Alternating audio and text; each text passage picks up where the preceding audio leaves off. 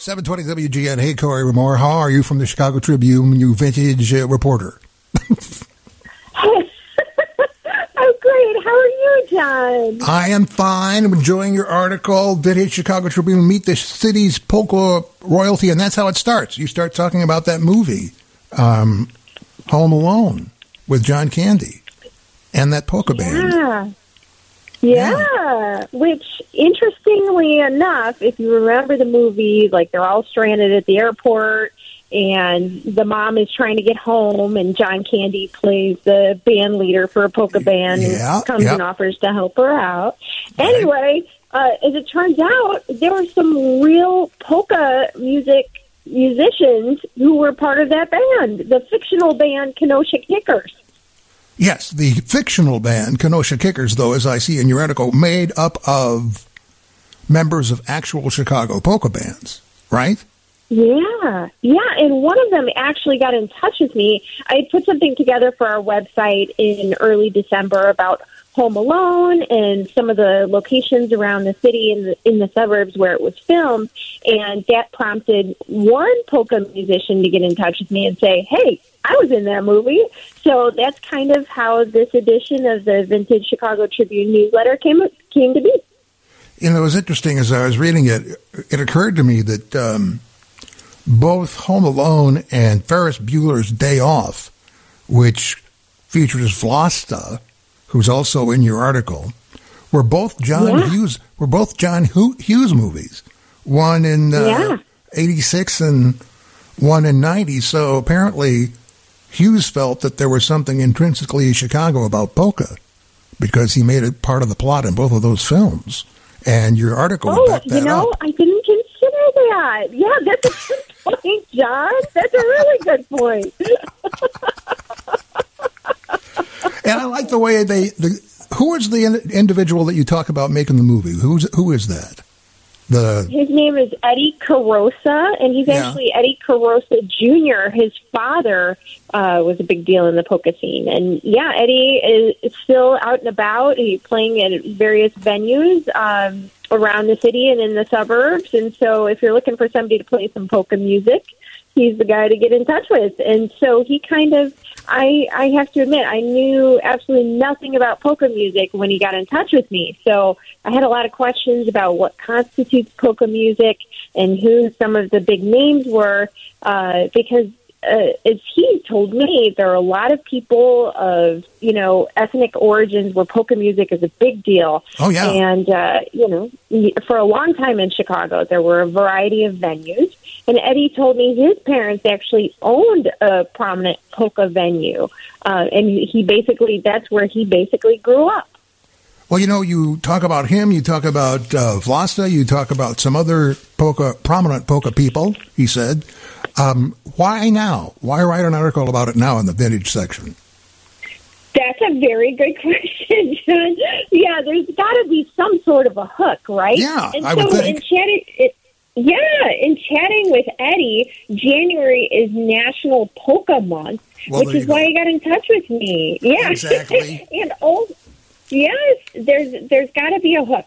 But he also said, which another thing I didn't realize, the International Polka Association is based here in Chicago, and there's actually a Hall of Fame, a Polka Hall of Fame here in Chicago too. So I learned a whole bunch in chatting with Eddie about polka music. Well, as you alluded to just a few seconds ago, this is polka is, I don't know if it is what it used to be. I doubt that it is what it used to be, but it used to be, and not that long ago, a really big deal in a lot of parts of the city because, well, I'm not going to say it's like line dancing, but almost anybody can polka.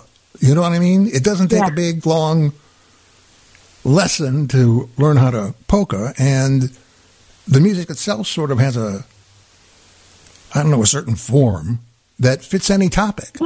Quite frankly, a beer, the Bears.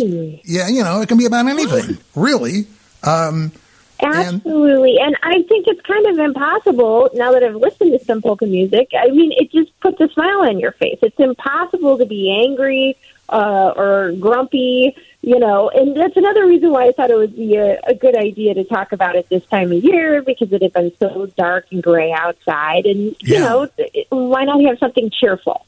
Well, let's talk. Well, we'll probably get back to this particular artist in just a few minutes. As a matter of fact, I know we will. But let's move on to some of the other people that are in your article. The next one I would guess would be Wally. I don't know how to pronounce your last name. Little Wally, as he is known, who recorded 110 albums. Yeah, I mean, this just shows you how prolific some of these people in the polka music scene were. Wally Jagiello, he never went to high school. His nickname was Little Wally because he was short. And in fact, when he started playing as a child, he'd have to stand up. He'd be playing at picnics in parks around the city. He'd have to stand up on a picnic table in order for people to see him. But he was really successful, and he opened his own recording studio. So I think that's part of the reason why he was able to record so many albums. But also, he wrote a fight song for the White Sox. Now, wait a minute. Are you talking about Go-Go White Sox? White Sox! White Sox! Go, go, White Sox! Let's go, go, go, White Sox! We're with you all the way. You're always in there fighting and you do your best. We're glad to have you out here in the Middle West. Is that what you're talking about? That's exactly what I was talking about. I felt like I was in the elevator at O'Hare Airport in the parking garage. Listen, you're going to see me this afternoon. I'm reading this article. Go, oh, I got to find that song. No, wait, I got to find that song. Wait, no. Yes, there it is. Yeah, Go-Go White Sox. But, like we just said, that good time polka feeling, it can be about almost anything. I know that somebody wrote a polka song about the Bears, but I don't think I have that. At any rate, that's okay. I guess that's okay. for another time. Yeah. Yeah, the Chicago Bears polka. I couldn't find it.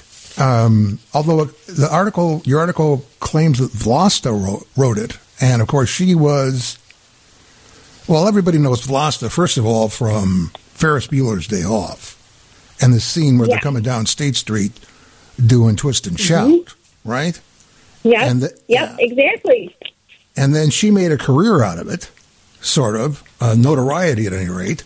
And I have a small clip of her on The Tonight Show. Now everybody clap your hands. Oh, yeah, We're shaking up the baby now. all right, maybe some songs don't lend themselves to the polka. After all. There you go. Right there on Channel 26. The very people you're writing about there, Corey, had their own televised polka party. And people partied and polka'd, so to speak. They moved their feet. They had a really good time. And that is also the musician that you were talking about earlier that was in the fake band in the movie that you mentioned at the Home Alone at the beginning of the article, right? Isn't that the same person? Right.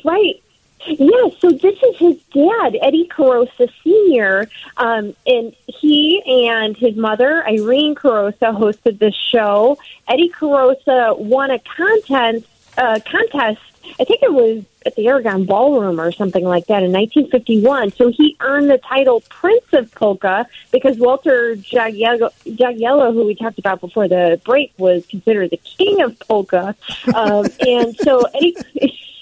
I know, the titles are fantastic. That's part of, like you said, John, anybody could come up with a polka and name it anything they want, and apparently nicknames were a big deal in the polka scene, too.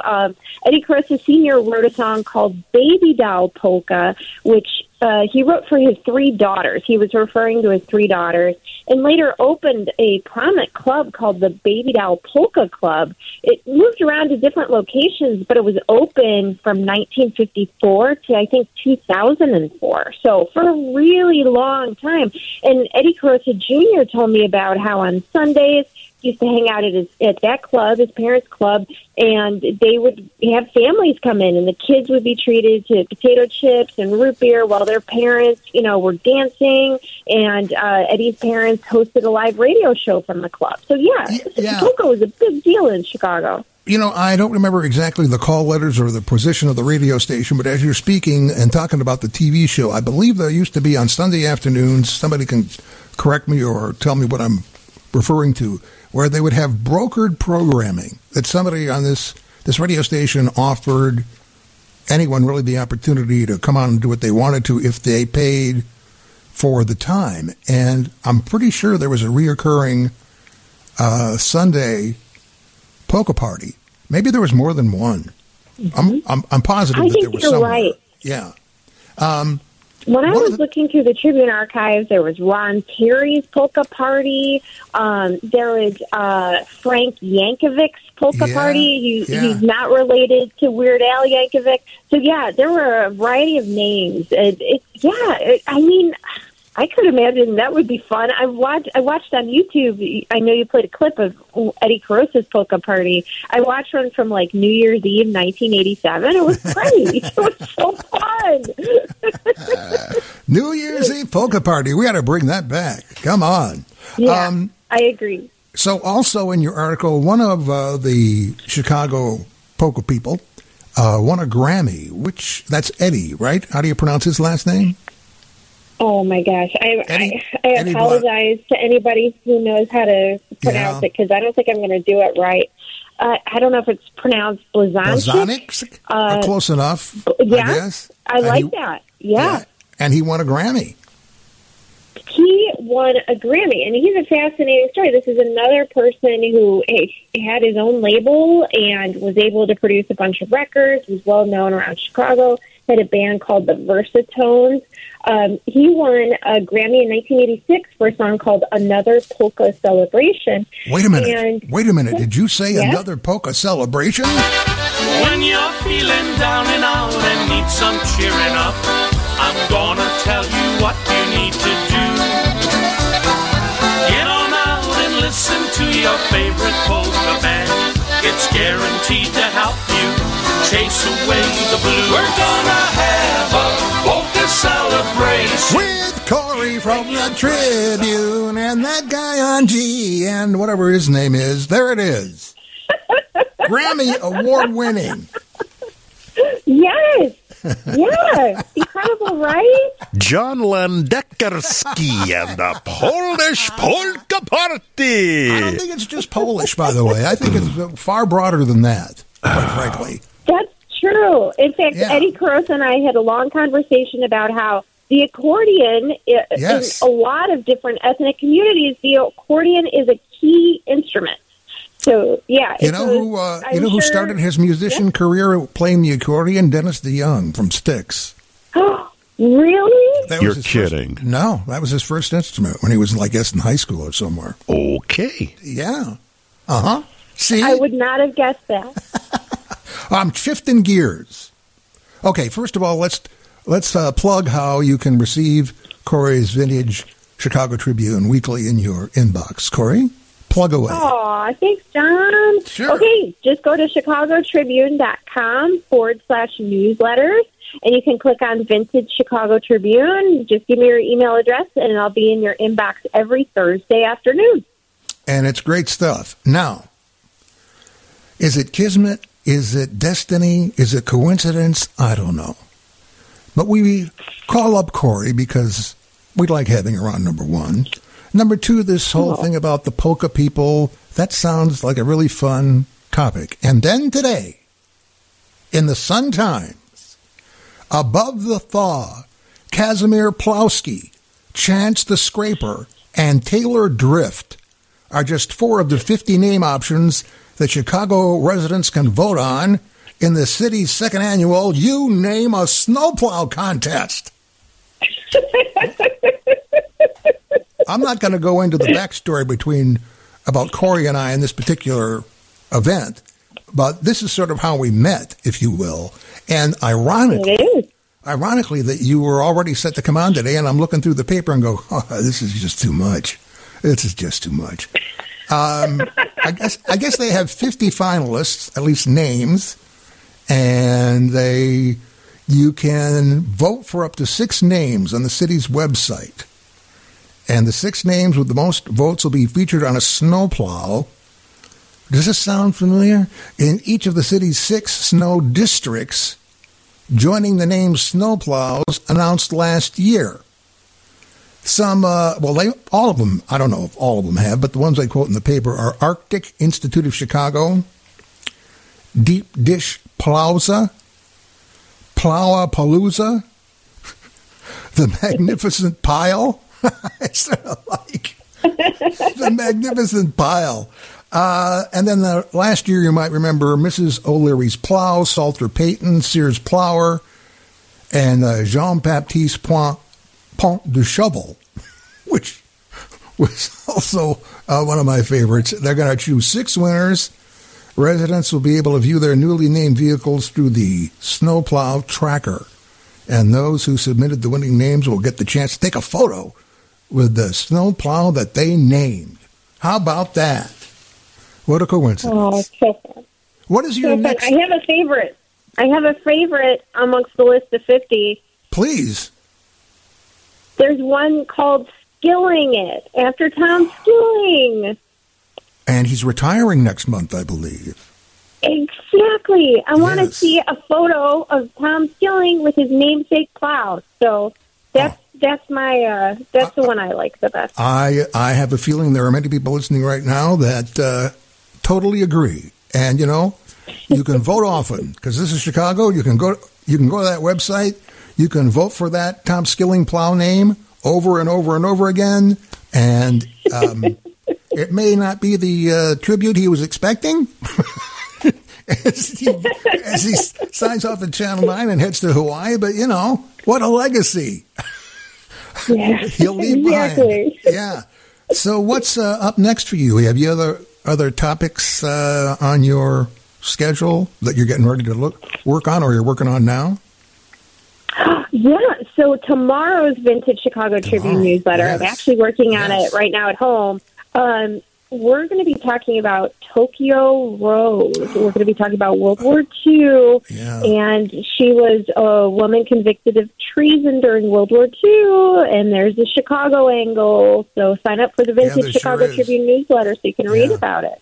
All right, Corey, thanks very much for being with us, and hope to talk to you again real soon. Yeah, right back at you, John. Thanks so much. You betcha.